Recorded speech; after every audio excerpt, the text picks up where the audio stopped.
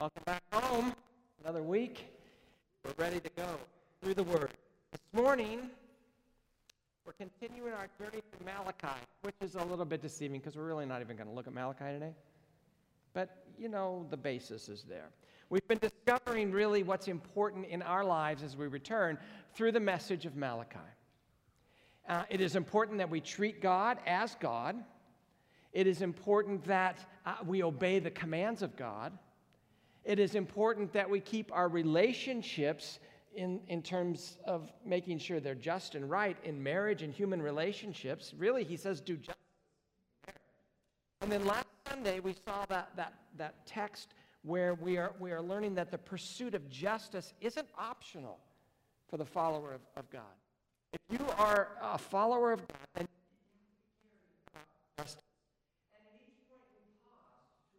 The implications to life of what Malachi had to say. And so, as is our habit, we will do that this morning. We will pause and see what the implications are of a people who love God, who will pursue justice. Now, nothing I say this morning is original with me. Well, a little bit, but not much. The books are available for you if you want more detail.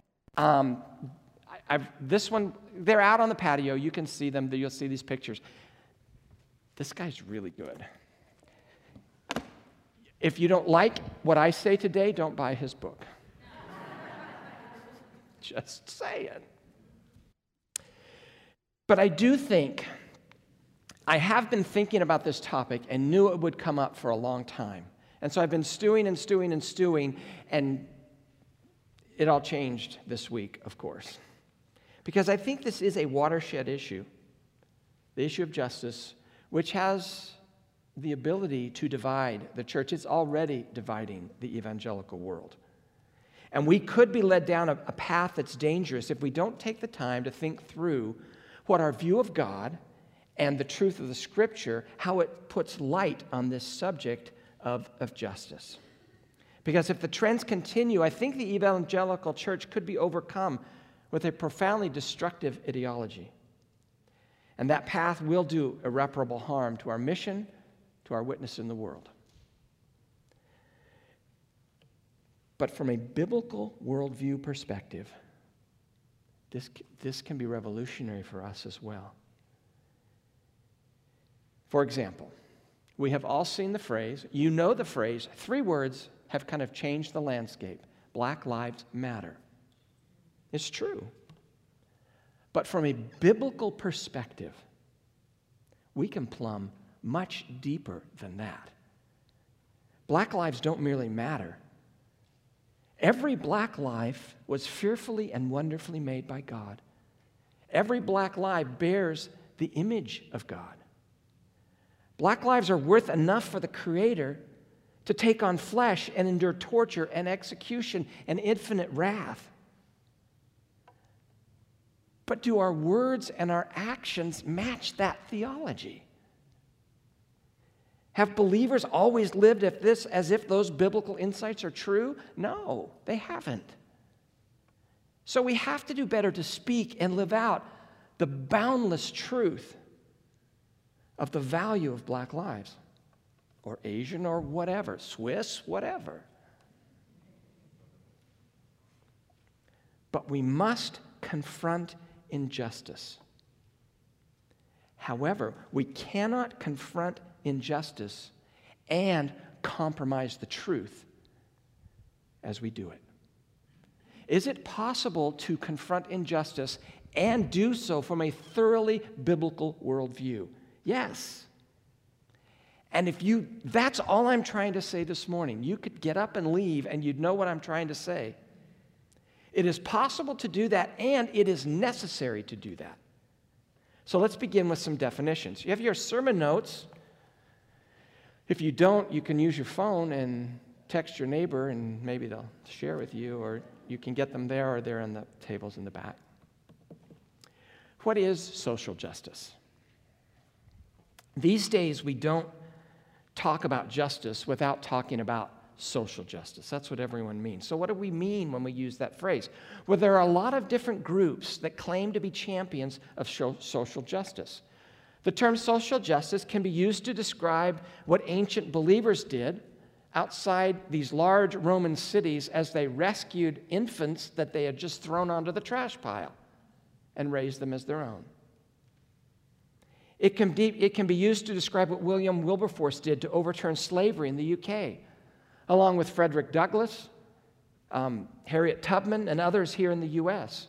You can use social justice to describe Dietrich Bonhoeffer and what he did to stand up to Hitler's regime and the confessing church to undermine the Third Reich. In our day, we use it when Christians work to abolish human trafficking or come alongside the inner city poor or invest in microloans to help relieve poverty in the third world. Thaddeus Williams, in his book that I held up, calls this broad stroke of biblically based social justice A.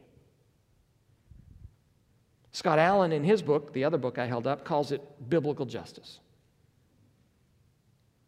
But in the last few years, justice has taken on an extremely charged political meaning. It's become a banner over a movement like Antifa, which sees physical violence very differently than we do. They say, quote, it is both ethically justifiable and strategically effective. Violence. The social justice banner is also waved over professors in universities who hammer down on this oppressor versus oppressed narrative. Social justice is used as a banner which has the stated objective to disrupt the nuclear family, which is the foundation of Western culture. It describes a movement that resorts to violence to oppose voices that it doesn't like. It describes those who want to defeat the Little Sisters of the Poor or Christian universities who won't bow to their orthodoxy. This kind of social justice, Thaddeus Williams calls social justice B. This social justice disagrees with our view of biblical reality, what is real and true. When both Antifa on the left and the American Nazi Party on the right claim they are social justice warriors, neither one of those are social justice that we could support. So we have social justice A on one side, social justice B on the other, and our problem is what? Where do you draw the line? How do you decide who we can lock arms with and march and support? Where does a vision of justice cross the line and lure us away from the faith once delivered to the saints? See, the problem we face is not with our desire for social justice or even justice. The danger happens when that journey is taken from a framework that is not compatible with the Bible. And this morning I want to challenge some of our assumptions about justice and make sure we consider a proper biblical framework for that quest. Have you noticed, and you probably have, that everything these days is a matter of justice? Except the main thing that should be a matter of justice. There is economic injustice, there's reproductive injustice, there is racial injustice, but nobody talks about the foundation of all injustice: worship. Theistic injustice, bowing to someone or something that's not worth bowing to, is not a justice issue in our world, but it is the justice issue from which all other justice blooms, or injustice blooms.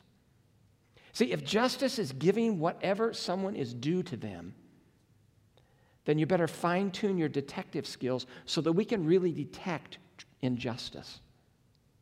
Shall we do some detecting of injustice? Injustice, I'm saying right up front, is ugly. If you have little kids in here, they might not want to hear this. You've been warned. Get ready. The year was 1519. What's going on in 1519? Well, in Europe, Martin Luther's, beginning the Protestant Reformation. But in November of that year, a Spanish conquistador named Herman Cortez arrived in what is now Mexico City. It was called Tenochtitlan back then. Close enough? It was the capital of the Aztec Empire. It was one of the 5 most populous cities on the planet in its day. And towering above that city stood like a pyramid-type structure with 2 towers on it. This pyramid base with 2 towers stood Templo Mayor, a temple. One each of those, whatever they are on the top. One of each of them for one of their gods, their main gods. One was for the sun and the other was for water. And at the shrine for the sun, tens of thousands had their hearts cut out from them and their bodies thrown down to the cannibals below. And they would set their heart on fire as an offering to their god. The heads were removed. They say there were as many as 60,000 skulls on their racks, on their display. On the water shrine, archaeologists have found that children's remains are there. And there's evidence that they were brutalized before they were murdered. Why? Because the tears of children were believed to have sacred power to please the water god. See, injustice isn't pretty. I warned you. But when Cortez arrived with his conquistadors, they brought with them what? More injustice. Within 2 bloody years, they had seized full control of the Aztec capital. They took anything they wanted and made it their own. And what happened when they arrived? Rape, theft, oppression, exploitation, fraud, and murder, which is exactly what happens when a fallen human being decides to play God and be sovereign over everybody else. And this story, it raises 2 questions about social justice and worship. Number 1, does our vision of social justice take into account the Godhead of God? Do we really take God seriously? I mean, how do you explain what happened in Tenochtitlan in 1519? Well, here's one explanation. Both the Aztecs and the conquistadors did what ought not to be done. They were filled with all manner of unrighteousness, evil, covetousness, malice. They were full of envy, murder, strife, deceit, and maliciousness. That explanation was written 1,500 years and 7,000 miles away from Mexico City in that day. It was written by the Apostle Paul in his letter to the Romans in the late 50s AD. He wasn't trying to describe Tenochtitlan, but he did. And he described American slavery in the 19th century. He described Joseph Stalin's Soviet Union. He described Adolf Hitler's Germany, and Mao Zedong's China, and Pol Pot's Cambodia, the death cult of Jonestown, the genocidal horrors of Darfur and Rwanda, and much, much more. You see, Paul described the human condition and our tendency just to hate each other. But what does Paul teach us to do? How do you react to that? You see, Paul refuses to interpret any inch of reality apart from God. To cut God off from our understanding is really to block out the sun and to run around in the dark. We have to see everything in its truest light, and we only do that when we view it in light of God, which includes the way we see our horrible track record as human beings on injustice. Romans 1:20, since the creation of the world, God's invisible qualities, his eternal power and divine nature have been clearly seen, being understood from what has been made, so that people are without excuse. God is God, and we are not. We are not the creator. We are the creatures. But we don't want to live like the creature. So it blurs our view of the whole world. But Paul doesn't stop. Verse 21, Romans 1. For although they knew God, they neither glorified him as God nor gave thanks to him. But their thinking became futile, and their foolish hearts were darkened. You either bow to the Creator, or eventually you will bow to his creation, the cosmos. And if God is not allowed to be God, then we give a creation a value it doesn't deserve. So we fail to give both the Creator and the creation what they're due. And then Paul says in verse 23, they exchanged the glory of the immortal God for images made to look like mortal human beings and birds and animals and reptiles. That's what happened at Tenochtitlan. The Aztec rulers brutalized and murdered the vulnerable. The conquistadors, they coveted their neighbor's gold. And they lied to the natives, and they raped their wives and their daughters, and they took them for slaves, and they broke a whole list of commandments. And in breaking those commandments, which did they break first? The first commandment. They had gods, small g, before God, big G. They worshiped the creation, not the Creator. The Aztecs, well, they bowed to the gods of sun and rain. The conquistadors, they bowed to the gods of what? Gold and power. That run from Creator to creation worship is the first injustice of the Aztecs and the conquistadors. And when they broke that command, it became a toxic spring from which flowed all the rest of the injustice. They were not the first ones to go down this path. Have you read the Old Testament? Slavery and murder and rape and child abuse and theft, it happens when people worship idols instead of God.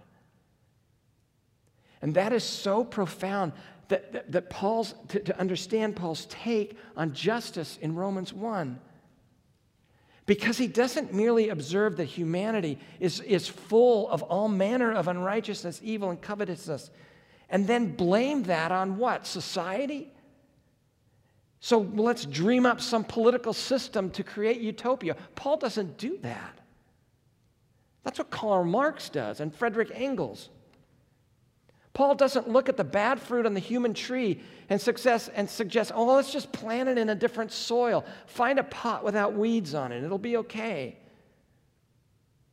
Paul knew that the human tree is so hopelessly sick that whatever soil you plant it in, it's going to produce toxic fruit. And no amount of political revolution or social engineering or policy tweaking is going to stop envy, strife, deceit, and maliciousness, because they sprout from our heart. Why are all attempts at utopia doomed to fail? Because we have exchanged the glory of the immortal God for images made to look like a mortal human being, and birds and animals and reptiles, and the sun and the water and gold and sex and power. Now, think about white supremacy. The belief that white-skinned humans are superior to other humans has led many non-white people to not receive what they are due. So we have to work hard to make sure that white supremacy is a relic of the past. But the injustice of white supremacy, it has a transcendent dimension. Something almost nobody talks about, and so it keeps us swatting at the bad fruit rather than chopping at the horrible root, which is racism. Many in our world are making race, not God, supreme. And when you do so, it means you worship and serve something created rather than the Creator. You see, racism, therefore, isn't merely horizontally unjust. Let's look at this biblically. See, it's not just depriving other creatures of what they're due, it's also vertically unjust. We are failing to give the Creator His due when we make race the ultimate object of our devotion. And we fail to see then how evil racism really is. Because if we answer the question, why is racism evil, without taking God into account, we cannot understand the diabolical depth of racism in our heart. And we're going to end up doing what? We're going to box at the ghost of the problem and not deal with the problem, which is in our heart. That's how Paul adds some texture to the picture of injustice. Because if you look long enough and deep enough under everything, it's not just horizontal human-to-human relationship. It's always injustice against God. And you will find a refusal to give the Creator the worship that is due only the Creator. All injustice is a violation of the first commandment. So track with me here. If I am saying that injustices, that the injustices that people are doing are really failures to give God His due, then why are so many injustices coming from the very people who worship the God of the Bible?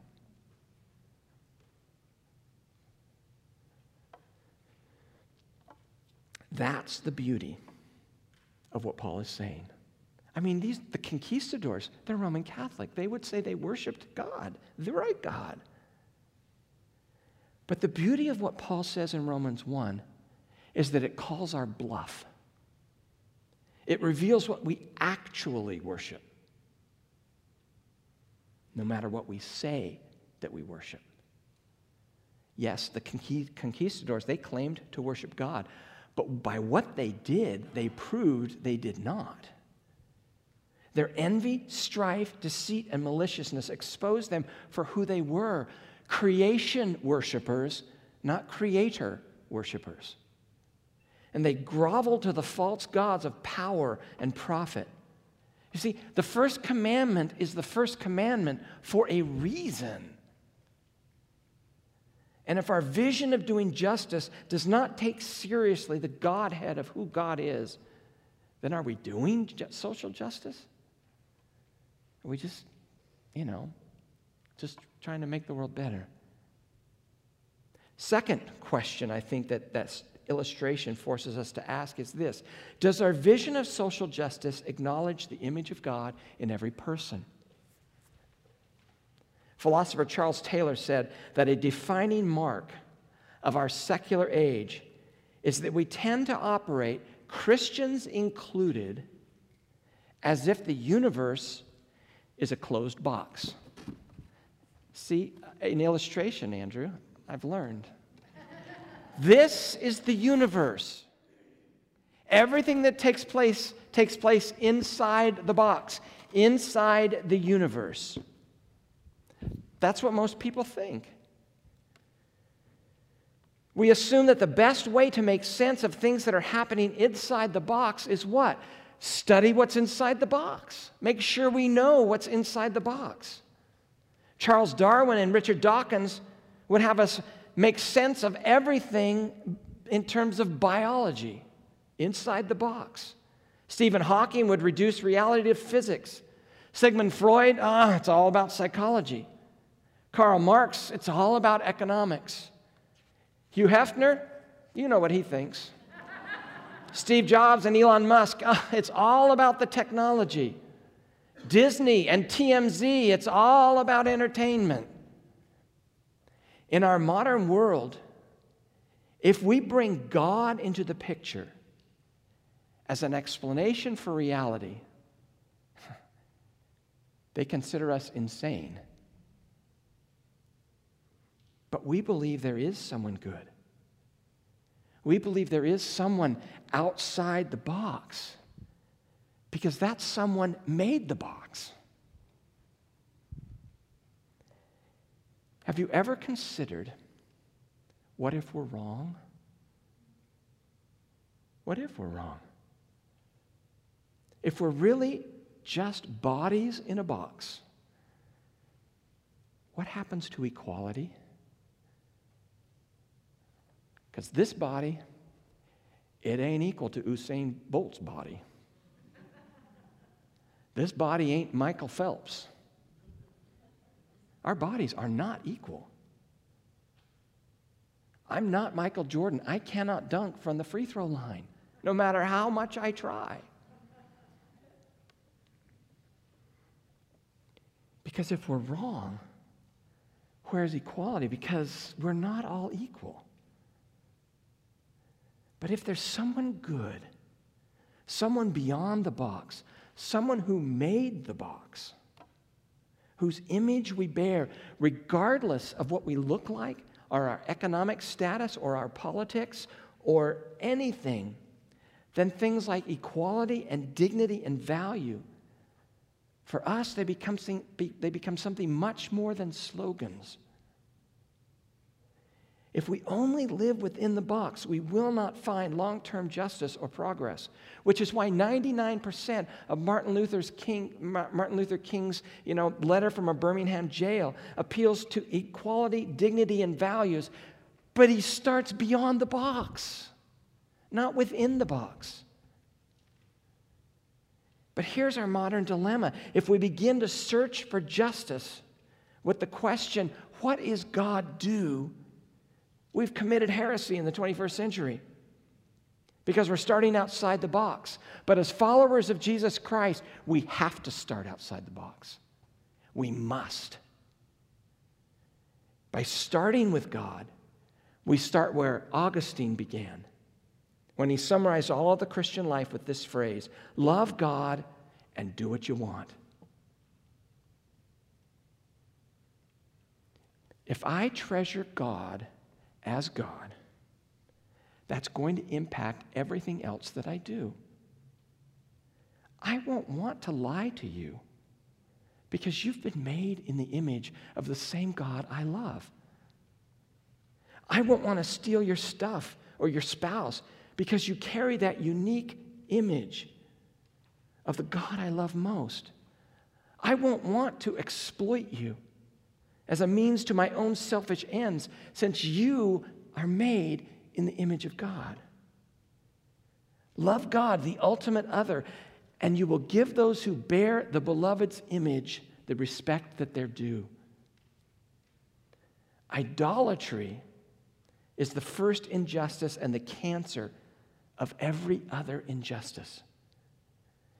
If the Aztecs loved the actual God more than they loved sun and water, they would not have treated people like chopped meat.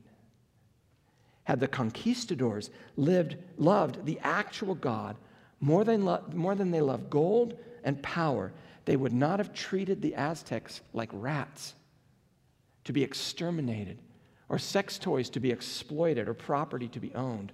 You see, neither the victims of the Aztecs nor the victims of the conquistadors received what was due them because somebody else's desires were out of whack. And the victims were not loved as image bearers of God that they were, because neither the person who oppressed them loved God and saw the image that they bore.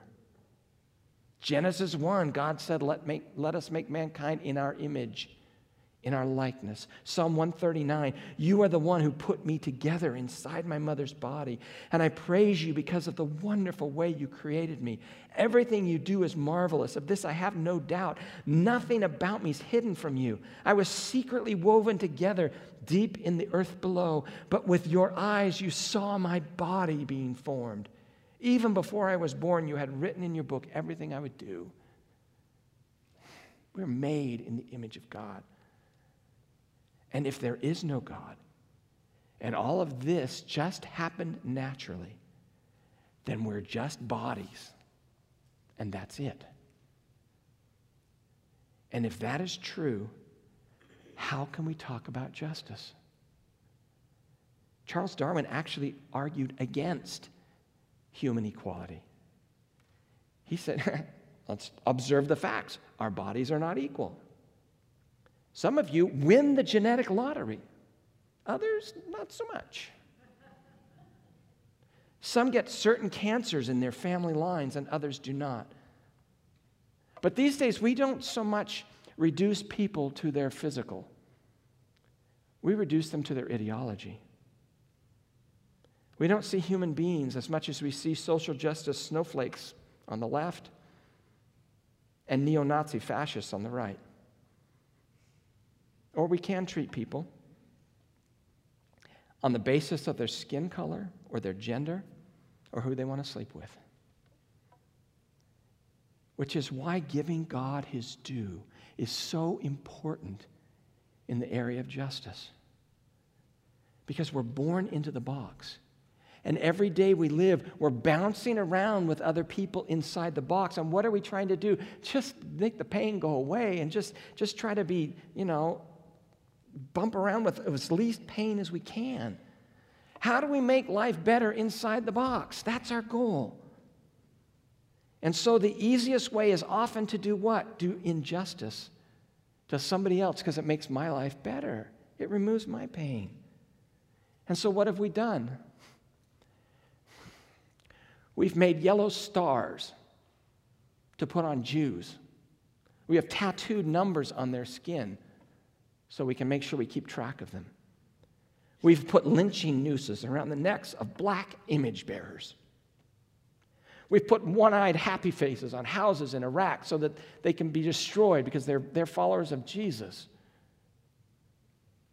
When we reduce people to inside-the-box categories, we become oblivious to the beyond-the-box reality that every person is made in the image of God. And justice requires that they be treated as such, regardless of their shape, their size, their sex, or their status. But that's so much easier said than done. We need supernatural help. We need the Holy Spirit's power to gift us with new sight and new vision. We need to look at people as the God of the universe sees them.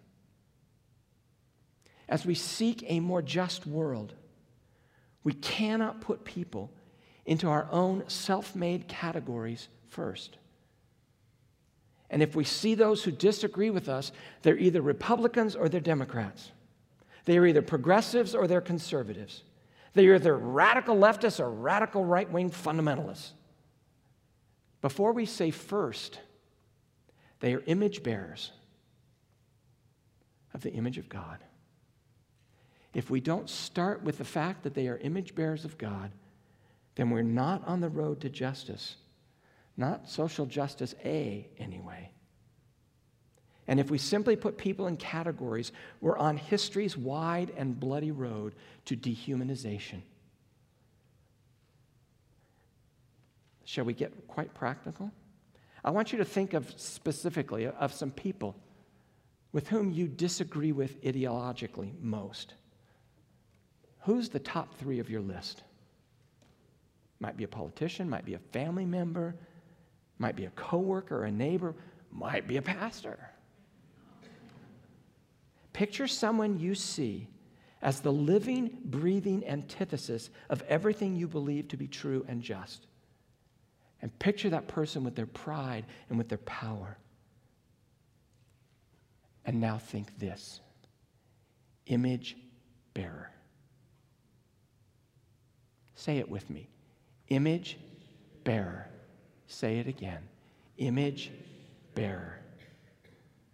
And then treat that person as an image bearer, because that is who they were long before you found yourself on the opposite side of this culture war with them. For some of you, you picture Donald Trump, and there's no way you can think that he is an image bearer of Jesus Christ. There are others of you who think of Nancy Pelosi, and there's no way she can bear the image of God. I'm not wrong. But they do.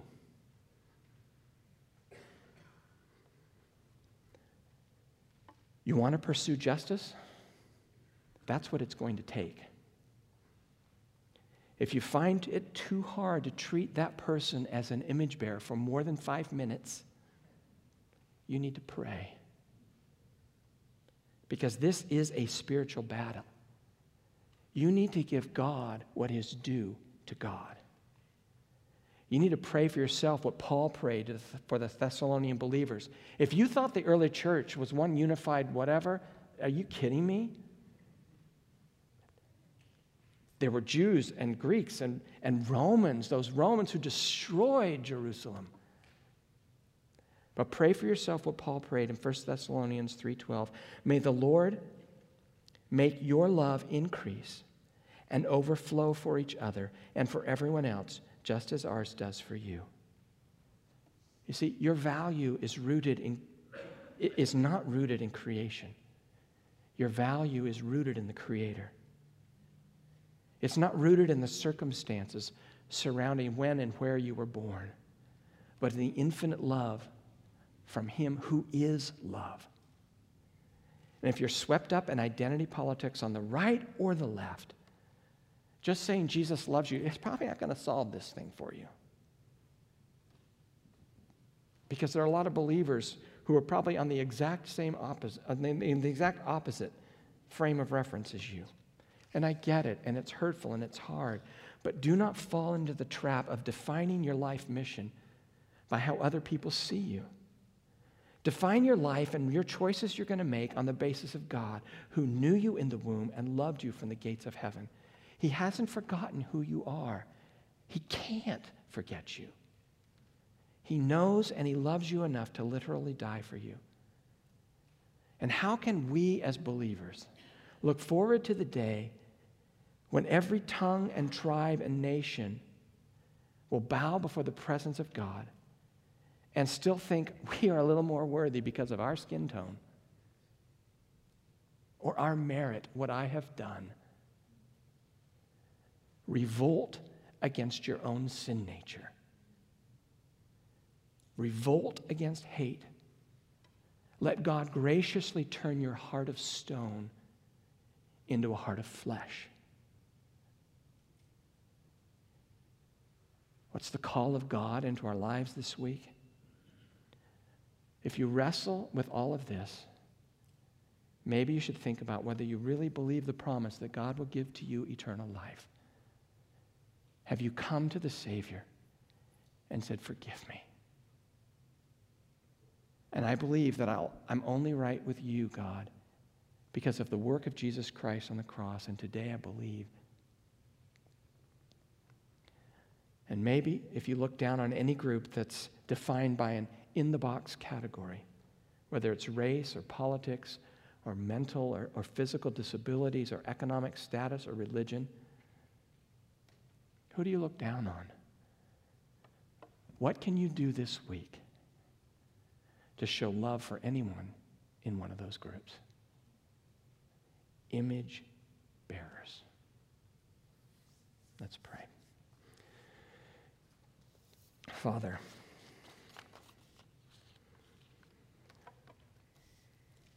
we want to build our life on a foundation that is rooted clearly in biblical truth. That we put our trust in you and you alone, because then we will not be shaken no matter what comes our way. So open up our eyes. Let us examine our hearts this week. Let us watch the news thinking, image bearer, that we might not fall short of the first commandment, that we truly will be a people who put you first. In Jesus' name, amen.